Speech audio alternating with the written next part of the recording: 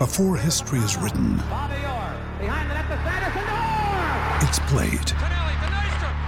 Before it's frozen in time, it's fought one shift at a time. Before it's etched in silver, it's carved in ice. What happens next will last forever.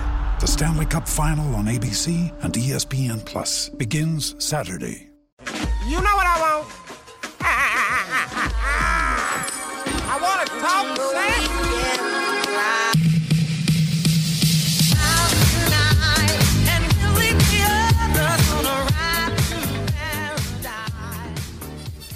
Hello, everybody, and welcome to the first Pull-Up Tray podcast that has ever been recorded while the Raptors are not actively playing basketball. Not in that we only record during live game time, but rather that the Raptors have been ousted.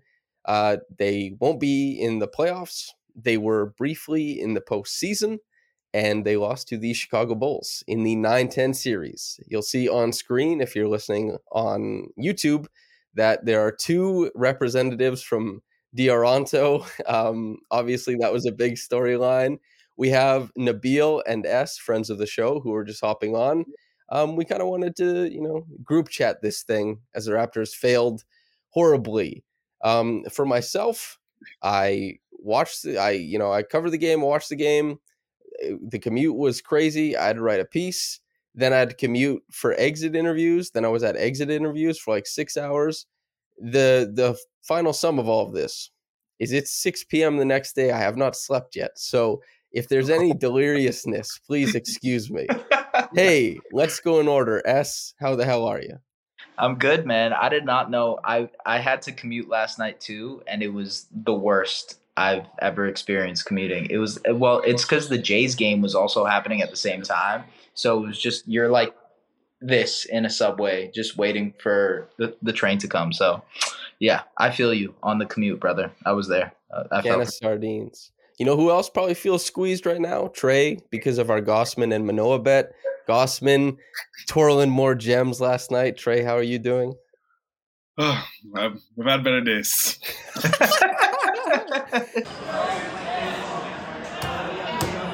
We traded him first! And so this was actually S popped on because he's extremely gracious. Nabil has been plotting on this podcast for some time now. I'll set the stage for everybody. Nabil basically is in the friend group, the guy who is peaking at Tankathon and who is fervently against reinvesting in this core. Many people probably looking at the situation right now are saying, that's the guy who is correct. We want to listen to that guy. And guess what? You get to Nabil. The floor is yours. The Raptors, they are, I guess, getting a little bit better pick now. How are you feeling over there? I don't even know why I'm sweating, man. I'm not even that pro Tank. This is.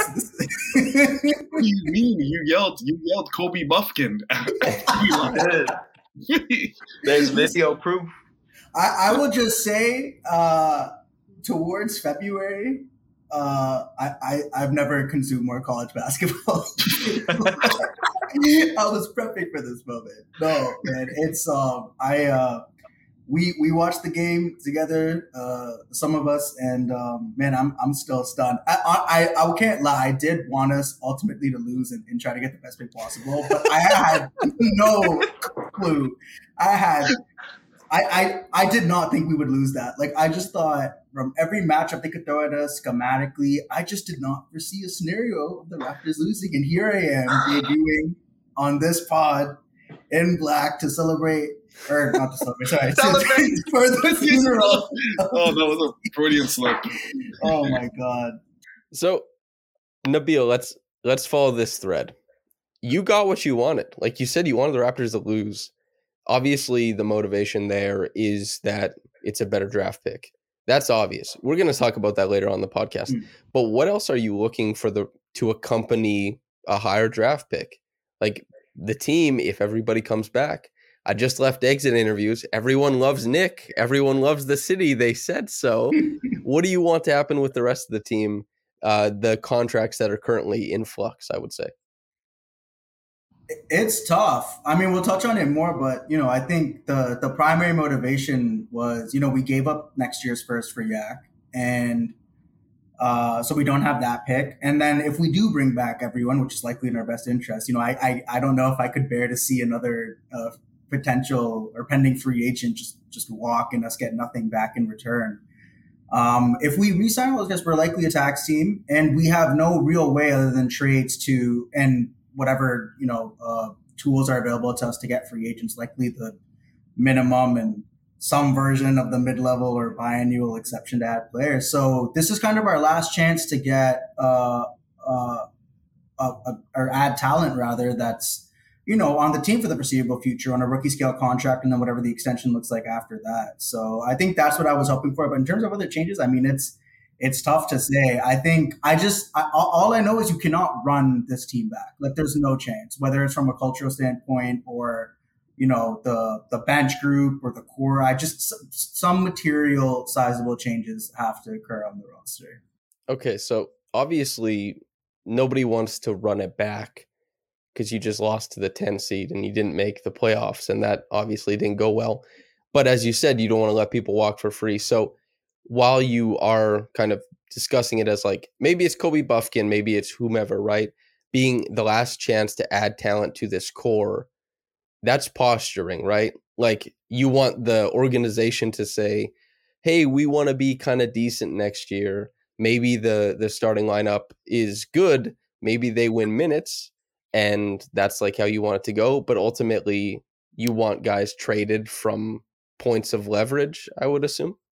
Yeah, essentially. I mean, whether that's through signing trade mechanisms or exploring, if you can't, agree to some sort of verbal extension. When I think Blake had tweeted that OG's eligible in October for that. If you can't come to agreement on that, maybe you look to move him earlier than expected in the offseason or potentially at the draft. It's whatever mechanisms exist for us to be able to accomplish that. I think and that's the tricky part of this all, right? Like, it's literally going to have to be a Bobby and Masai masterclass. The cap tables up on the IBM Watson dashboard in the war room, just going nuts. Like, I would not want to be them this offseason. It's going to be really tough. Okay, so the floor is open to either Trey or S. The last time we all talked on a podcast was when it was January 3rd. Yeah. There was discussions of dismantling the team. All three of us voiced the support of, rather than trade a first round pick, you would rather trade Fred VanVleet for a first round pick. That was maybe the main or central talking point, or like hot take. S, let's go. What do you? I just realized I have to go. So look, the only clarification I sort of want, I know, I literally duty calls, but no, the only clarification I want, and to be honest, this is really important for the summer, is can the Raptors? I have to look at it myself, but like, can the Raptors re-sign? And I know Blake has written about this before. You have talked about it before as well, but like, can probably they say me first? Just can they re-sign all three of their UFAs and somehow still duck the tax and then be able to maneuver that way? Is there a way to still be competitive by doing that? Because that implies that you're probably moving multiple bench pieces, or at least one of the core guys who are, kind of, they still have their contracts there. So I want some clarification as to how that would work. You know what I mean? Because that's a huge part of this. That's a huge part of like Nabil's master plan here too. Also is if we can, the master plan is if the Raptors in any way, if they feel like they still want to be competitive next year, I don't see a route of them doing that without re-signing these guys in some way, or at least getting compensation back that makes sense for them to be competitive next year. Because otherwise, what was the trade deadline? How are you gonna reconcile not moving a Fred VanVleet or not moving a Gary Trent Jr. if you decide to just let these guys walk in the summer? So that's where I'm at right now. Is like, how are they gonna, like Nabil said, like, finagle the cap space and like maneuver it in a way to make this thing work?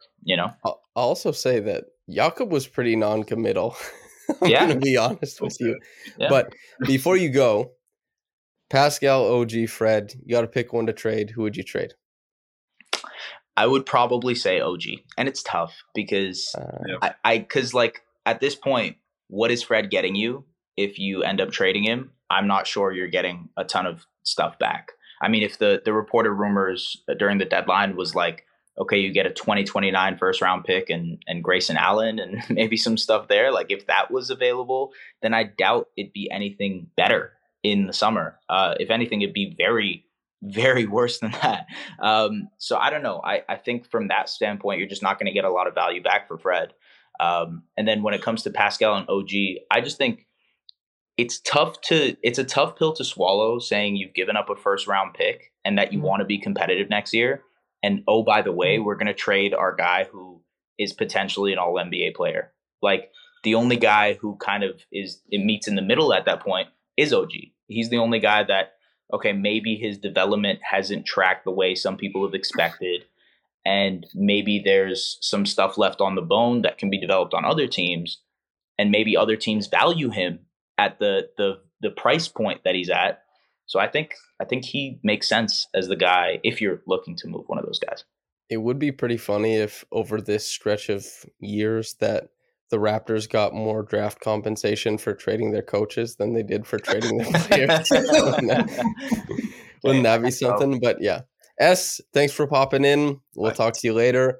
Trey, my friend, the floor is yours. Can I get like your flashbulb thoughts on like I feel like it was bordering on going on viral, that video of you yelling, "We traded a first," you were distraught, but it didn't quite take off. You know, it was a popular tweet, but it didn't quite get there. Tell me, can you walk me through your emotions, please? Actually, that's what I want more than anything. Okay. Yesterday. So Makai's been on this podcast. Everyone knows he's a Bulls fan. For the last week or so, we knew that these teams were going to match up together. Me and him have been sending each other memes, talking trash this whole time. There was never a point where I thought the Raptors were going to lose this game. I've watched all the Bulls games. We've discussed their scheme ad nauseum. We thought Jakob would offer some real issues for it, and he did. The Raptors played well. I sent Makai a video telling him, "Talk up now. We're up 20." This is at halftime, actually. Zach LaVine scores 14 points in the third quarter. I get a little worried. The Raptors turn the ball over, I think, 3 or 4 possessions in a row. Game's tied now. And from that point on, it's all a blur. Immediate depression. Zach LaVine hit incredible shots. And I don't think I blame like any one player, or even like there's not even anger. It's just like utter sadness of this season. And that's kind of the thing that is tough. Yeah, is that the Raptors moving forward, the most sensible thing is to make sure that they don't lose any more value. They don't lose any more ability to maneuver. It is probably the most sensible to enter the tax and like trade your way out of it, or trade your way into a better team, or just try and like, you got to work the phones, man. That's how you improve this team. And you also have to hope not only for more internal development, but you have to hope for internal healing. Things have not been good. Players have been upset. Coaches have been upset, oftentimes at each other. And as much as they won't come out and say it, you know, it's been happening. And so bring the band back together oftentimes is more tenable from a pragmatic point of view than it is from like a feelings point of view, which is the inverse of what it was around the deadline, right? Because the pragmatic point of view was like, don't invest deeper into this core. That might get you in trouble. And, you know, the feelings was like, we like these guys. These are our guys. Let's give them a shot. Yeah. They got their shot. It was an empty, like the chamber was empty, I guess. I don't know. It was a blank. It's a similar, obviously not as worse, but it's a similar feeling with 2018 where they put all their bullets in the holster and said, we're going to go at this we're going to go out the Cavs. We have a chance to win. And most people thought they're going to win. And there was like a clear like line in the sand and indication that they weren't good enough. Obviously, at the time, like everyone wanted to blow up the team. We're never going to win a championship. And they made like a hard turn in investing and trading like one of their core pieces.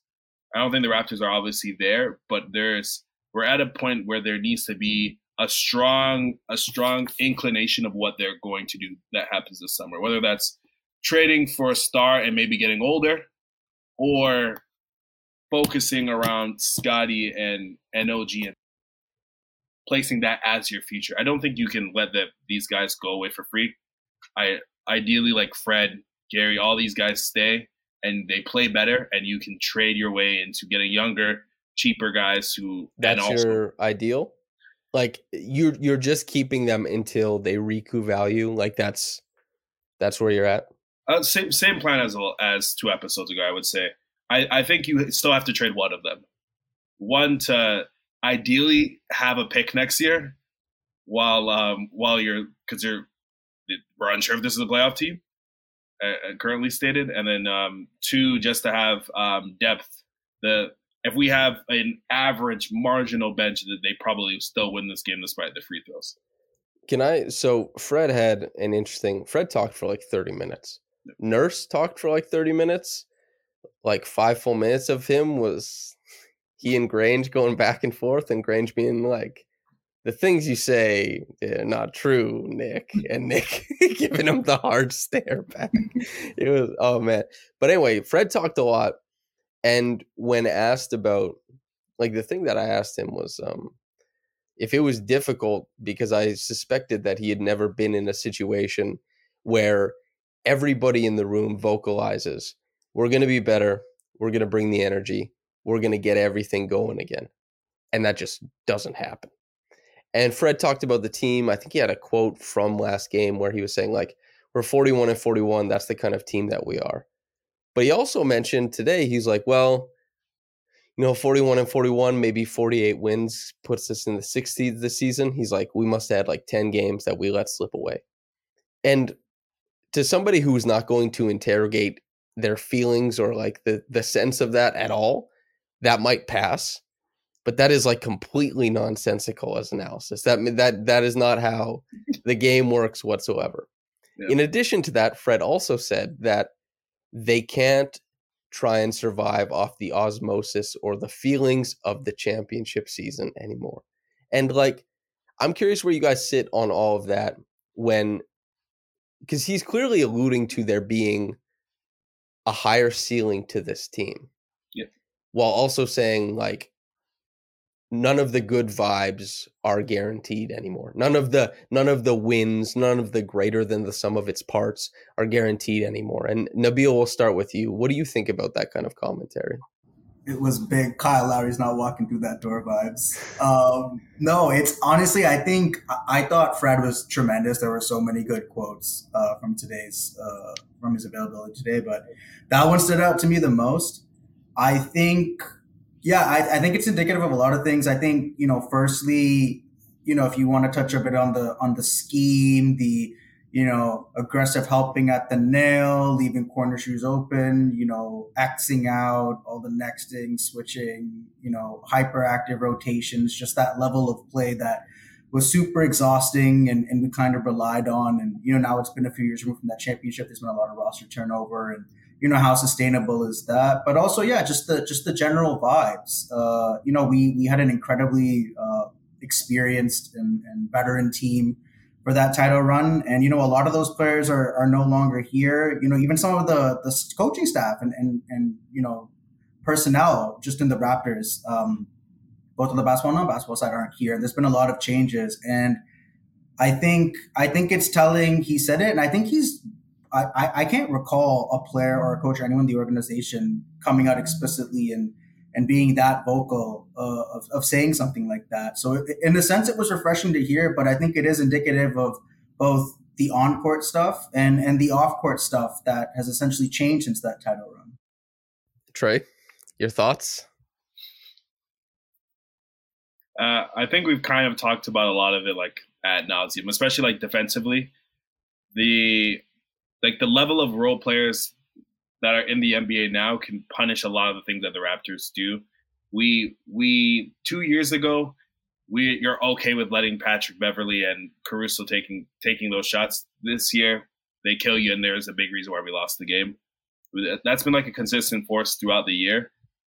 But I think this even goes from the front office. I think from as like the Raptors as a core in general, like the aura of it kind of feels like things are going to right the ship, because over, say, from 2013 to 2019, they've been correct on nearly every decision that they've made.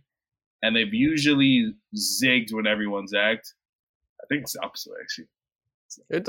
Yeah, hey, you know. That's better. But I think philosophically, the way that they draft needs to change.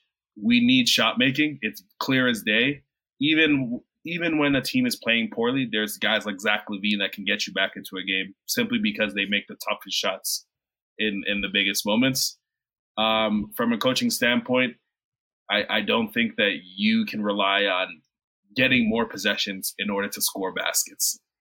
You need to have a foundation and be able to actually score. And then over a long period of time, it's very clear. We've seen this two seasons in a row. If you continue to drag on minutes with your top line players, there's diminishing returns. And when you get towards the end of the season, you're going to see those players that you've been relying on not fall short per se, but they aren't able to give you the same sort of level. You saw that with Fred, who Nick pushed on a lot to carry us to those 48 wins, and you saw that with Pascal, who was playing at superstar level for 2 months and really fell off with the taxing defense and minutes that he's been giving throughout the year. I kind of want to just stick on Pascal. An up and down season for him. When he was asked about it today, he said that he wasn't pleased. He wasn't satisfied.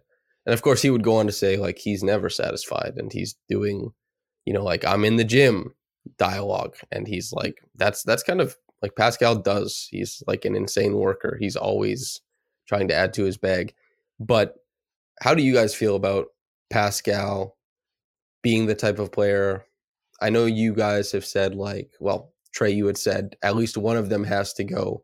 But is Pascal still showing as a guy who's good enough to kind of transcend timelines, and you keep him on the team? Because I remember we discussed that earlier at the start of January, right? It's like Pascal's so good, you just keep him because a player this good doesn't come along.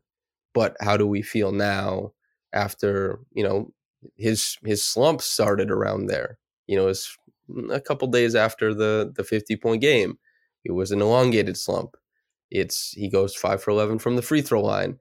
It's the fan base is maybe a bit spoiled, but the fan base is not as loving or infatuated with Pascal as they may be with other players. And so, where do you guys stand on Pascal and like his future with this team? Is the max signing something you're looking forward to, or would you rather the Raptors go elsewhere?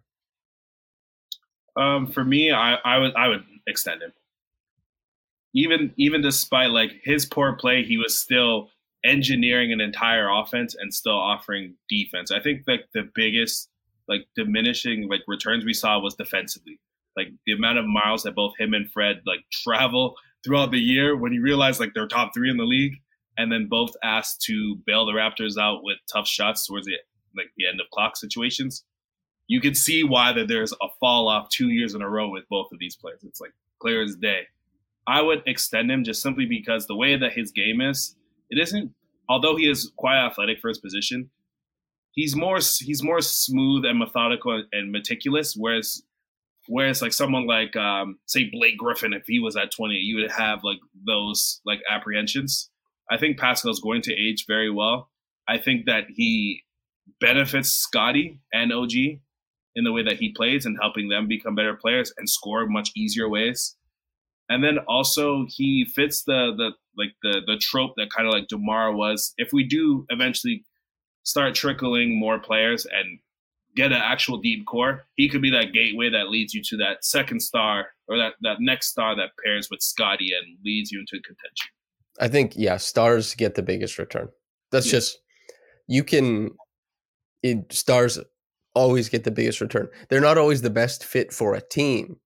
Yeah. Sometimes they don't lead you to win. Sometimes they don't do whatever. But if you have the star, you just want to, you either try and run everything back with them, try and win games, try and, ascend to a championship level team.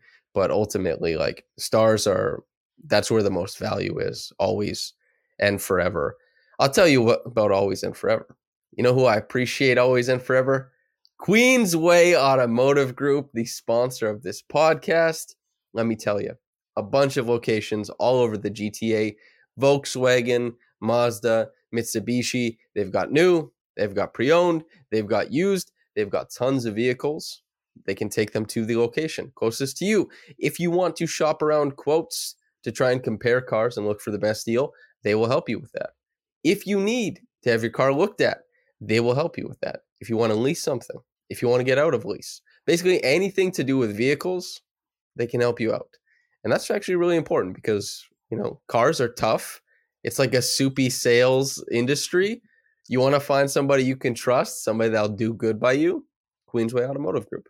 There is a link in the bio for anybody who so chooses to support us and the sponsor of the podcast. We appreciate it very much. And once again, it does greatly. It helps out the podcast, us, who you enjoy listening to, hopefully. I'll tell you who I enjoy listening to.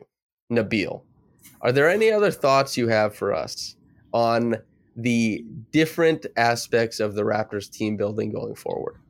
No, I thought Trey summarized it really well, and I'm glad he touched on, I think, the defensive side of Pascal's game sort of falling off. And I know you've talked about it a bunch, Sam, throughout the years, and you as well, Trey. And I think it's tough. Like, the steal and block numbers were down, but even the eye test, if you look at the film, it's just it across the board, especially in January, February. I was looking over those minutes again. He averaged like 38, 39 minutes, both of those months. You go through the game logs and you just count the amount of 40 plus minute games that he played in it. Like, man, I was grabbing my knees watching him just work and push himself into the ground, just trying to will this team to wins. And let's be honest. Like, it at times, for most of the season, it felt like he was operating in like a with spacing of like a regular college team. I mean, he always sees 2-3 guys usually in the paint. And he still managed to average 24, 8, and 6 basically on near league average efficiency. And, fingers crossed, but I don't think he's going to make the All-NBA team. And if it hasn't happened, fingers crossed. This guy's trying to save the tax no matter what. Oh,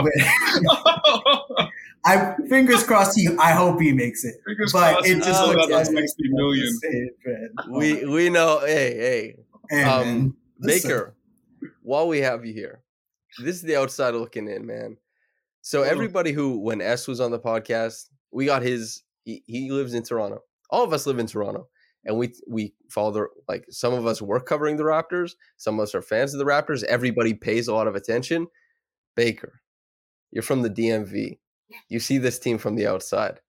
What do you think about this team? By the way, for audio listeners, Baker, who has been on this podcast before, is on the podcast again. He's about to talk to you. Me personally, I definitely have more respect than other people do. Like, when I talk to friends or family, they clearly don't see. They don't clearly see the Toronto as like a top level team. Wait, your family's talking trash about the Raptors? Is this what's happening? No, yeah, just they don't really I mean, because I watch a lot more basketball than they do, so they don't really watch as much unless it's on national television. But in my case, even when me and you talked, Sam, about when they were playing the Wizards, I said, I was kind of shocked that how bad they were and how inconsistent up and down they were all year, saying they can turn this around, they'll figure it out. They have Jakob Poeltl, they have a true center, so they'll figure it out. But they didn't improve in the standings. They didn't make any marginal like strides. They didn't win a bunch of games. They didn't rip off like a good stretch of basketball.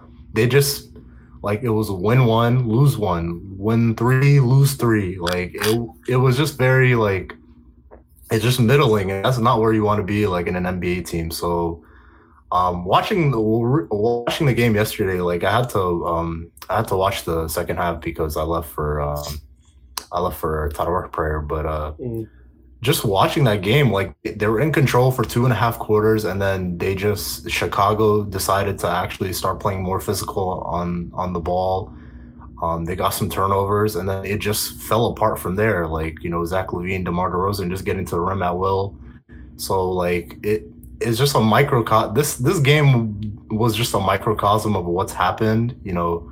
Obviously, missing 18 free throws is very bad, but it's just like it's very upsetting. But I didn't see like this result coming because the writing's been on the wall all season. We all in the chat, we have opinions about the Thunder, who had like a great game last night, for example. We have opinions about how the Thunder should build despite not being as heavily invested in that team as we are in others. Despite not being as heavily invested in the Raptors, what do you think? Who do you think the Raptors should prioritize heading into the future? Obviously, you should build around. You should obviously try to keep Scottie because he was the rookie of the year, and you don't want to let a player like that go. So you got like the Raptors are in a pretty good spot because they're not like in the same situation as a lot of the other playing teams.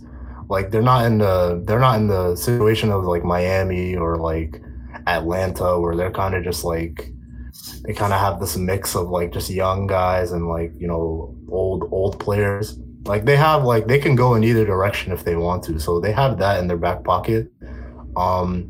So like I definitely keeping Scottie, try to keep OG because losing him is pretty. I know like everybody has like their take on OG and like he's not like is he this good or is he that good or is he this or that. And like, people are like frustrated because like he's always in trade rumors and, they always end up keeping him. But I think maybe you just try to keep him because, because what he brings is like it's very unique and you can't get much of that value back no matter who you like send out for him. So I think try and keep him. And I think the odd man out this offseason is probably Gary Trent Jr. He missed a lot. He missed a ton of time. And then when he came back, he just wasn't right. And so I think he lost a lot of his value. And I brought this up like in our chat. I think Gary's on. I'm not sure any team out there is going to give him the contract he wants. I think he's going to have to take the Malik Monk route, like a 1-year prove a deal on like some other team. And like, if he plays well, he earns himself a payday from somebody else. So I think he's going to be the odd man out. And obviously you have to prioritize Fred, Yak, some trade pretty action pick for him. So yeah, like they have their hands full this offseason because they have to fix this roster very bad. Oh my! Keenan is in the legend. The legend, man. Okay, just because the audio, Baker, I'm gonna boot you, brother. I appreciate the insights. No problem. Enjoy eating, bro. Enjoy the rest of your night. And hey, I have one question though. Like, I have a couple questions before I leave. Number one, Trey, how long until your smile is back? And Nabil,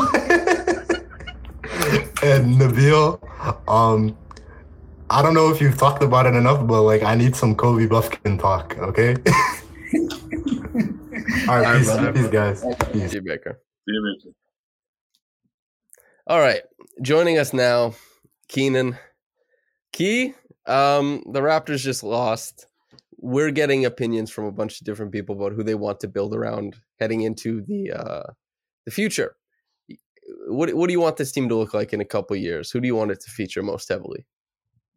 Well, honestly, I think it's going to be built around, Pascal or Scotty, and you build around them the same ways. Whatever you build around Pascal, you can kind of just like grandfather into Scotty when Scotty's ready to take that number one position. Bunch of shooting, more dynamic guards, things that will make his life easier. I'm just like looking at how old Siakam is now. Like the other option is kind of throwing it all the way, getting rid of Siakam, getting a bunch of pieces that you can build with Scotty for the future. Just because of how old Siakam is, I think that they could have done this before, but they didn't. So I think you kind of just have to wipe your hands clean and get whatever you can assets from that player and wish him well, and hopefully he can be in contention. Can I tell you something? I've never heard the term grandfather in, but when you said it, it actually made sense to me. That's kind of spitting. Really? Yeah. I actually think that's like a clever way to frame it, is that if Scotty and Pascal, everybody was complaining about, them having overlapping skills, it means that you can build the team for one and another guy can kind of inherit a lot of the same things as another guy, perhaps. However the skill development shakes out for Pascal, who's probably at the end of his curve, right? Like he's probably not adding a ton of other stuff. Yeah. We'll see. There'll be discrete things, but Scotty, who has tons to add, I think that's like a really clever way to frame it. We're going to come back to you, Key, but first we got to go to what Baker wanted to hear from Trey, and we'll talk about Kobe Buffkin at the end of the podcast in a bit. So Trey, the smile, what's the status? I haven't smiled since the game. You're smiling now. Right now. It's not the same. This is like it's a forced smile. Like how like Two-Face has that smile like this. It's a smile under duress. I'm smiling to hold on to life. Currently, it's a tough loss. It's probably like a top 10 Raptors loss ever, I would say. What's it gonna take? Masai, I need to hear this exit interview, and I need him to say something more direct than what he said at the deadline, because he was like, I don't know, bro, we're gonna have to find out. But this time we need something direct. Before we get to the Kobe Buffkin talk a little bit more about what Keenan wants to talk about. But I was at the exit interviews for the players and Nick Nurse today. Does anybody have any questions about like quotes you saw, things you saw floating around, vibes, etc.? I have one. Scotty mentioned his conditioning like a few times, which is that's something that I really took away from the season, because he picks up everybody 94 feet, whether he can guard him or not. So that was really interesting, because a lot of the time I get the sense I got Scotty to hunker down and talk about post coverages with me for like 2.5 minutes. It was a miracle. But Scotty is a guy who he really like stiff arms questions from the media constantly. So when he was asked what he wants to improve upon, he and OG both today were like, I just want to become the best player I can be, like 80 times. Roll it back. And then so Scotty finally relented and was like, I guess my conditioning, so I can play like the way I want to play. And then everybody was like, your conditioning, what's this about your conditioning? So he got asked about it like 3 times. And when he got asked about it, like, oh, your conditioning, you want to improve it, it was like he took offense to that notion. And he immediately like pushed back. He's like, no, my conditioning is good. And then he got asked about it later. And he's like, no, I like my conditioning. I feel really good right now, actually. And that's kind of like how it shook out. So I don't know if he actually cares about his conditioning, but I do know that the initial quote like got a bit of buzz. And somebody actually tagged me under the tweet, was like, what's this about? And I had to be like, well, he like circled back on it and denied it like a minute later. So I don't know what to make of it. I like being in better. He's heavier now, and not heavier in a bad way. Like he put on muscle. That's like, if between all of us here, Keenan probably would run the fastest marathon, right? Like it's, it's like you have like the svelte frame. You could be more slick. You can have more stamina. And Scotty having like the biggest shoulders in the world, that's a lot to carry around. So maybe there's something to it. But as far as actually being Scotty, like going and working on his stamina exclusively to try and like make the most of it in the offseason, I don't know. I guess we'll see. Were Masai and Bobby or any of the front office personnel like around Mm-mm. It was just PR people, PR people, players, and media like myself. But Masai and Bobby, maybe they're working them phones, dude. I don't know. Maybe. I agree with what Trey said though. That press conference he did after the deadline. I in my time, at least in his time with the Raptors, in all the interviews, press conferences he's done, I've never seen him look more unsure and less confident in my life. So like I think some assuredness from him at this exit interview about like firmly evaluating, picking a direction, and really, really committing to whatever direction that is would be nice to see. It is really interesting. It is really funny because at that press conference that you're referring to, when he used the term selfish, right, that the team had been playing selfishly, that was used by media as like the impetus to kind of elicit a response from a player. Because if a media person says like the team seems like it's playing selfish, a player will say, no, we're not. But then if you say Masai said you guys are playing selfishly, they're like, okay, yeah, maybe we were doing some selfish things. But another funny thing that happened was that Fred was talking about how playing with all of that chaos might not work anymore, and they might have to find and craft a new way forward. That was brought up to Pascal that he said that, and Pascal was like, did Fred actually say that? Because he was like, wow, he actually said that? Damn. Regardless, Keenan, any other thoughts for us? It's honestly just on Fred. Yeah. Let's talk Fred.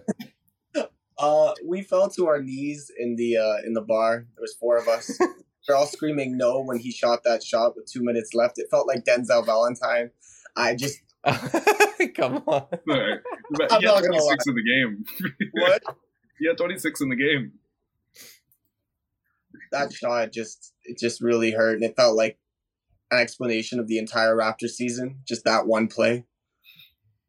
So, in terms of Nick Nurse, like I'm kind of over him. Like I think that he's there to bring players to the ceiling. He's not there to like bring them like in development wise. Like he's there to like, oh, I'm a championship coach. I'm gonna go here, work with the tools that I have, and win a championship and deal with all these multiple personalities and bring the hammer down. He's not the type of guy to like develop and give people opportunities, give them minutes, and kind of just work them along. So I think that we need a new guy, definitely in that regard. I think that is consensus in most of the people that I've talked to. When Blake and I just however many hours ago did the reaction podcast, like we both said that we didn't expect Nurse to be back. And I think that we were both pretty happy, pretty like okay with that. Like, yep, that seems sensible that the team and the coach part ways amicably. But as far as Fred, the thing I kind of want to stick on is like the anecdotes of missed shots. I think that they exist a bit larger, but I think that there is also some bad shot decisions in there. Mm-hmm. But also like when you said dynamic guards earlier, I'm not going to make you name dynamic guards or anything like that, but would you rather they try and pursue that avenue via the draft, like a dynamic guard to pair with Scotty and OG? Yeah. Or would you rather them try to upgrade Fred's position right now via trade or something like that? I don't know. I'm looking at the team and like in 2023, we're not a roster based on shooting like at all. We don't even have like a 3-point variance that we can be like, yeah, this is how we can reach our ceiling and nobody can beat us. Like that's not. And it was really evident when we were playing like teams like Indiana and Golden State, and these guards would kill us. And it's like, I wish we had a player like that, like a Jordan Poole, a Maxey. Like if we could draft somebody like that, that would be awesome on this team. And like I'm looking at even at the Indiana roster, and it's like, yo, throw Pascal on that roster and imagine the type of things he could do with the amount of shooting and the guard depth and all the other aspects that they have, even just having Miles Turner. But yeah, to answer your question in like a short, I would love to draft one. That makes sense. I think that's really sensible. I think that aligns with, I guess we'll just all 4 of us, what position, if the Raptors in an ideal world can get best player available, and it's also the position you think fits this team best, what position is it? And we'll start with Nabil. I would say like point guard, or if we want to do away with positions, primary ball handler, because as it stands, we don't have someone. We don't have a prospect in the farm for an eventual Fred replacement, and whether you want him traded or you want him retained, I personally don't see Fred being on this team at worst in the next 2 to 3 years. So I think having essentially developing a replacement for him would be ideal. And I'm sure we'll get into draft stuff more later, and there's more time for that. But like just where the range we're falling in, I think there will be some good lead guards that reasonably are the best player available in that slot to take. And Keenan, it's you're still on the guard. That would be your ideal situation. Guard, or if we can get a shooting big, somebody just stretch it out a little bit, do some big things, but not essentially all the stuff that Jakob does, but give like a different look that we kind of had when we had Marc Gasol and Ibaka. We were very versatile in that, where we could have a pick and pop, or we could have a guy who plays more traditional down low and more as like a hub in the elbow. And Trey, what do you want? I would say I'm probably more bullish on Pascal as a primary ball handler than most. So I want more. I want a guard, obviously, but I would lean more to someone that's going to handle tertiary duties, like a guy like Jet Howard, who can come off of DHO. He's going to be able to spot up. He'll be able to attack a closeout, 2 dribbles, hit a jump shot. I think Gary Trent Jr. played very well, like attached to Pascal because of those reasons. And if you can multiply that across the team, it creates more space for him. And when he has that space, he looks like a top 15, sometimes even top 10 player. And then also just opens up more lanes for guys like OG, Scotty, who can then utilize like their strength and speed to be more effective cutters because there isn't 4 guys chilling in the paint. I think, yeah, I fall in that group as well. Primary ball handler, if you can get like a good primary ball handler, just do it and then hope that primary ball handler can scale down and do some of the tertiary stuff. But if you can get, as Trey said, like a tertiary dynamic guard, not only does that assist a lot of what the Raptors are doing, but the roster imbalance just really calls for it. I think everybody here wanted Jeff Doughton Jr. to sign that to be signed on and to have a chance to play in the play-in game and to play the last couple games of the season. But we all know that he's not going to radically change. That was kind of like, this guy should be rewarded for what he's given to the team. Good guy, and he can actually hoop, but he's not changing anything at a significant margin. They need good guards. And as much as the guard position is changing in the NBA and it's getting bigger, like that's the biggest difference, is that some of the big guys can do interesting things, but the biggest difference is that like a big point guard today is 6'7", and a regular size point guard today is probably like 6'4". And a 6'4" point guard used to be massive in the NBA, and that's where it's changing. So if the Raptors can add for roster balance, for that dynamism, especially like I was in doing that piece on the shooting development, thinking back to 2019-20, where the Raptors, not only did they have Kyle Lowry and they had OG Anunoby and Pascal Siakam to take set shots, but they could occupy so much of the defense with Norman Powell and Fred VanVleet in motion, and having Pascal to kind of collapse the defense and Kyle there to make sense of it. It was just like that team had really great roster balance. That's why they could achieve so much more than you thought they could. And the Raptors have really no roster balance, and it's allowed for them to achieve a lot less than probably many people thought they would. Keenan and I probably don't have. Do you have I don't have a prospect at the top of my head. I'm about to dive into draft stuff now that the season's gone. I still haven't slept since the season has ended, fellas. I'll start after I sleep. Keenan, do you have a prospect? Because I don't. A prospect? No, but I always go with the safe thing. Get a Nova guard or get a Kentucky. Hey, man. It does work.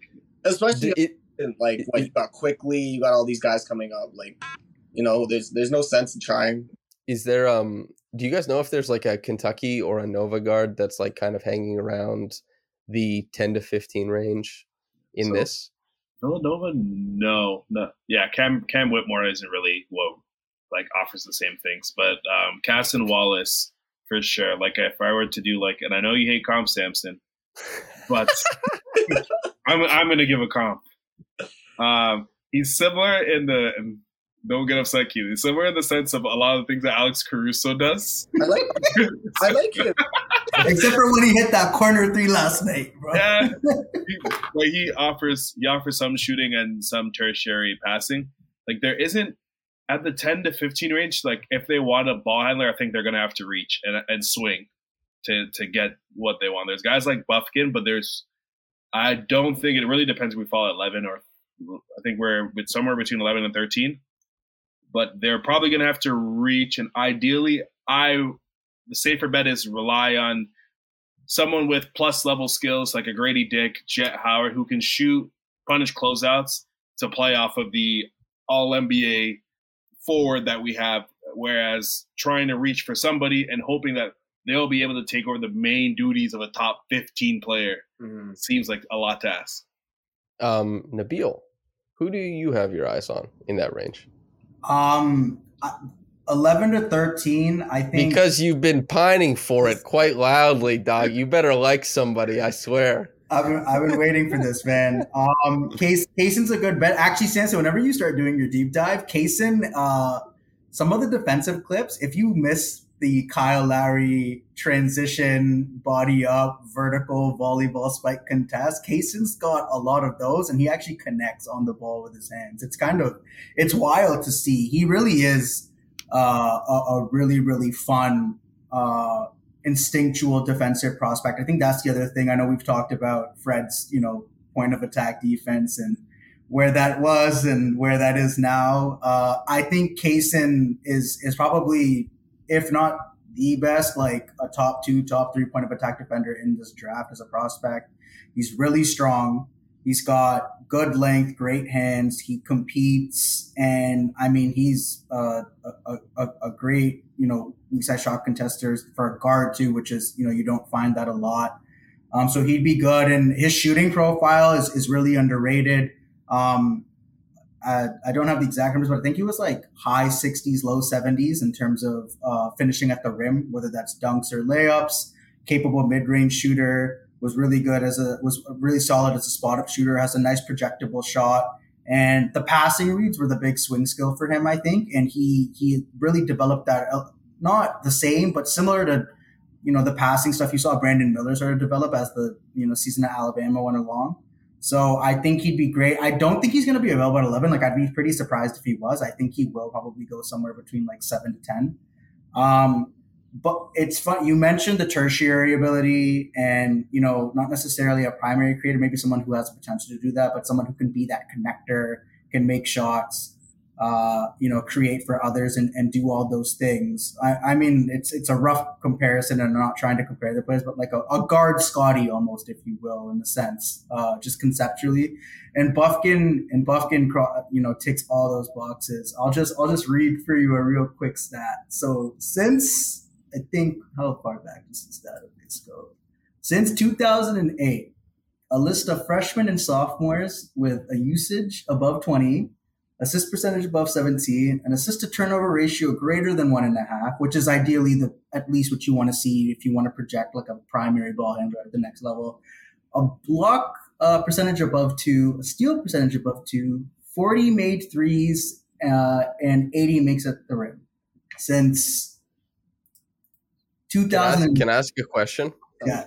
On the Thad Young stat hunting, where does this rank? Like 1 to 10, 10 being the thaddiest stat of all time. This is like a solid 6. This is solid 6. Okay. John Morant, Lonzo Ball, Kobe Buffkin. They should draft that guy then. And exactly, that's it. That's the solid job right there. Kobe Buffkin's really good. I think Josh likes him, so I'm in. And analytic, exactly. I credit Tim and Josh, honestly, because Josh was tweeting about him in December. Tim also brought him up as a connector. Credit him ever. Just like, hey man, listen. Listen, man, I still want my free medical advice, okay? So I'm going to give Tim all the credit. But no, and so he plays on the Michigan team with Jet. And when Jet, like, hurt his ankle towards the end of the year, he got, like, real creation reps. And then you saw him, like, going from like a dude who was just spotting up, catch and shoot, coming off, pin downs, putbacks, like every single shot type you could imagine he was involved in. He just became this primary creator, and he looked good. Like his handle was tight. He was making really good reads, reading the second line of the defense, got to the rim, finished, showed off his length, has really quick hands, is a very capable defender.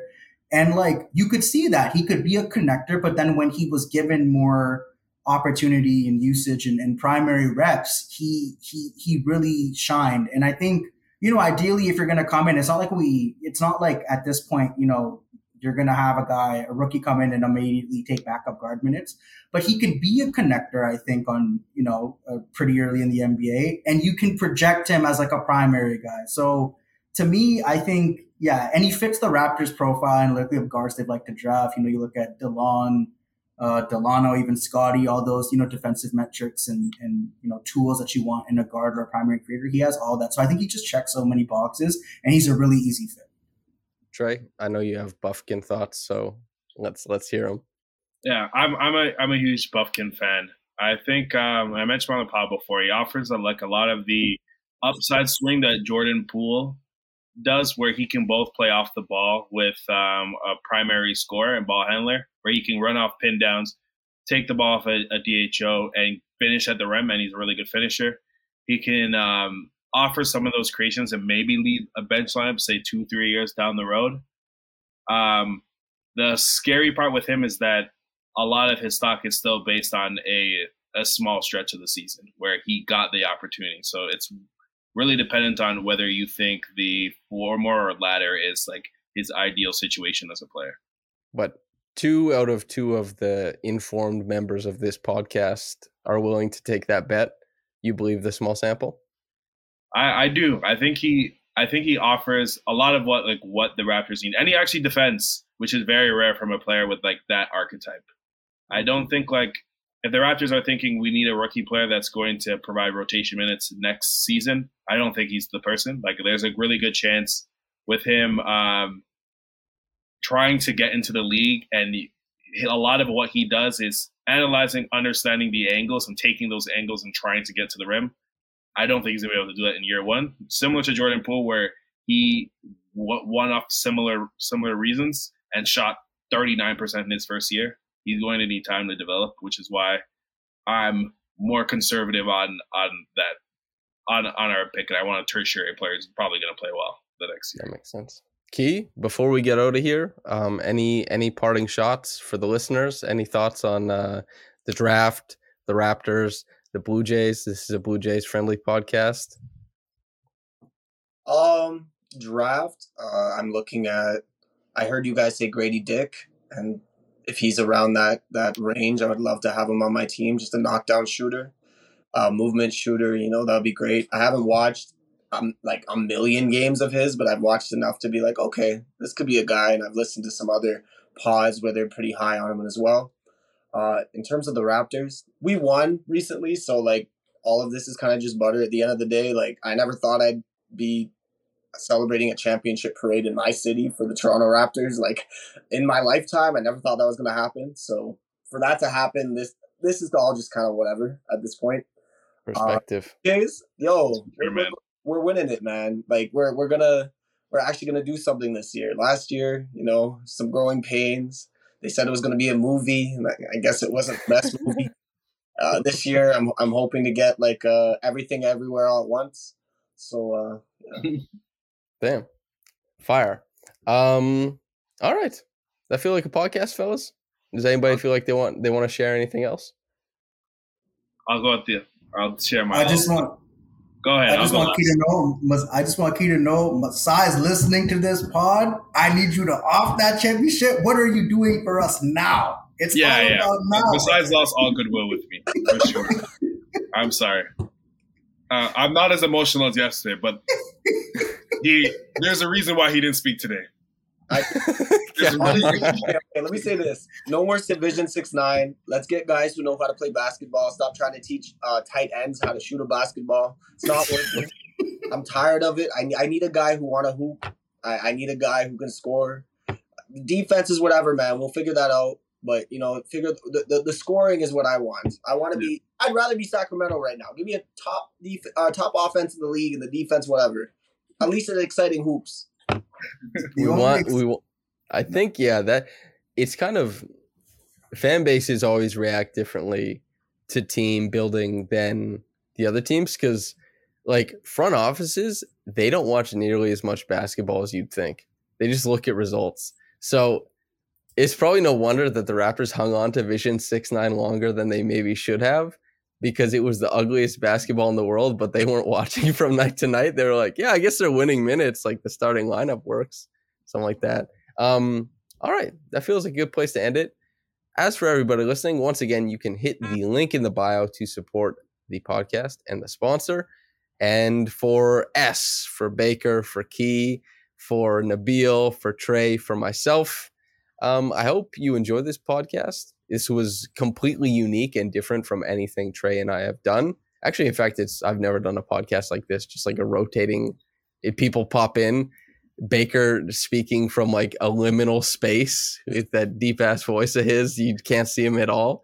And it was fun. Thanks to everybody for hopping on. Thanks to everybody for listening in. If you're listening on YouTube, like the video, subscribe over at raptorsrepublic.com. That's the most important one. And if you're listening on the podcast channel, thanks for tuning in and chopping it up with us. If you got into this in the morning or at night, have a blessed day and goodbye.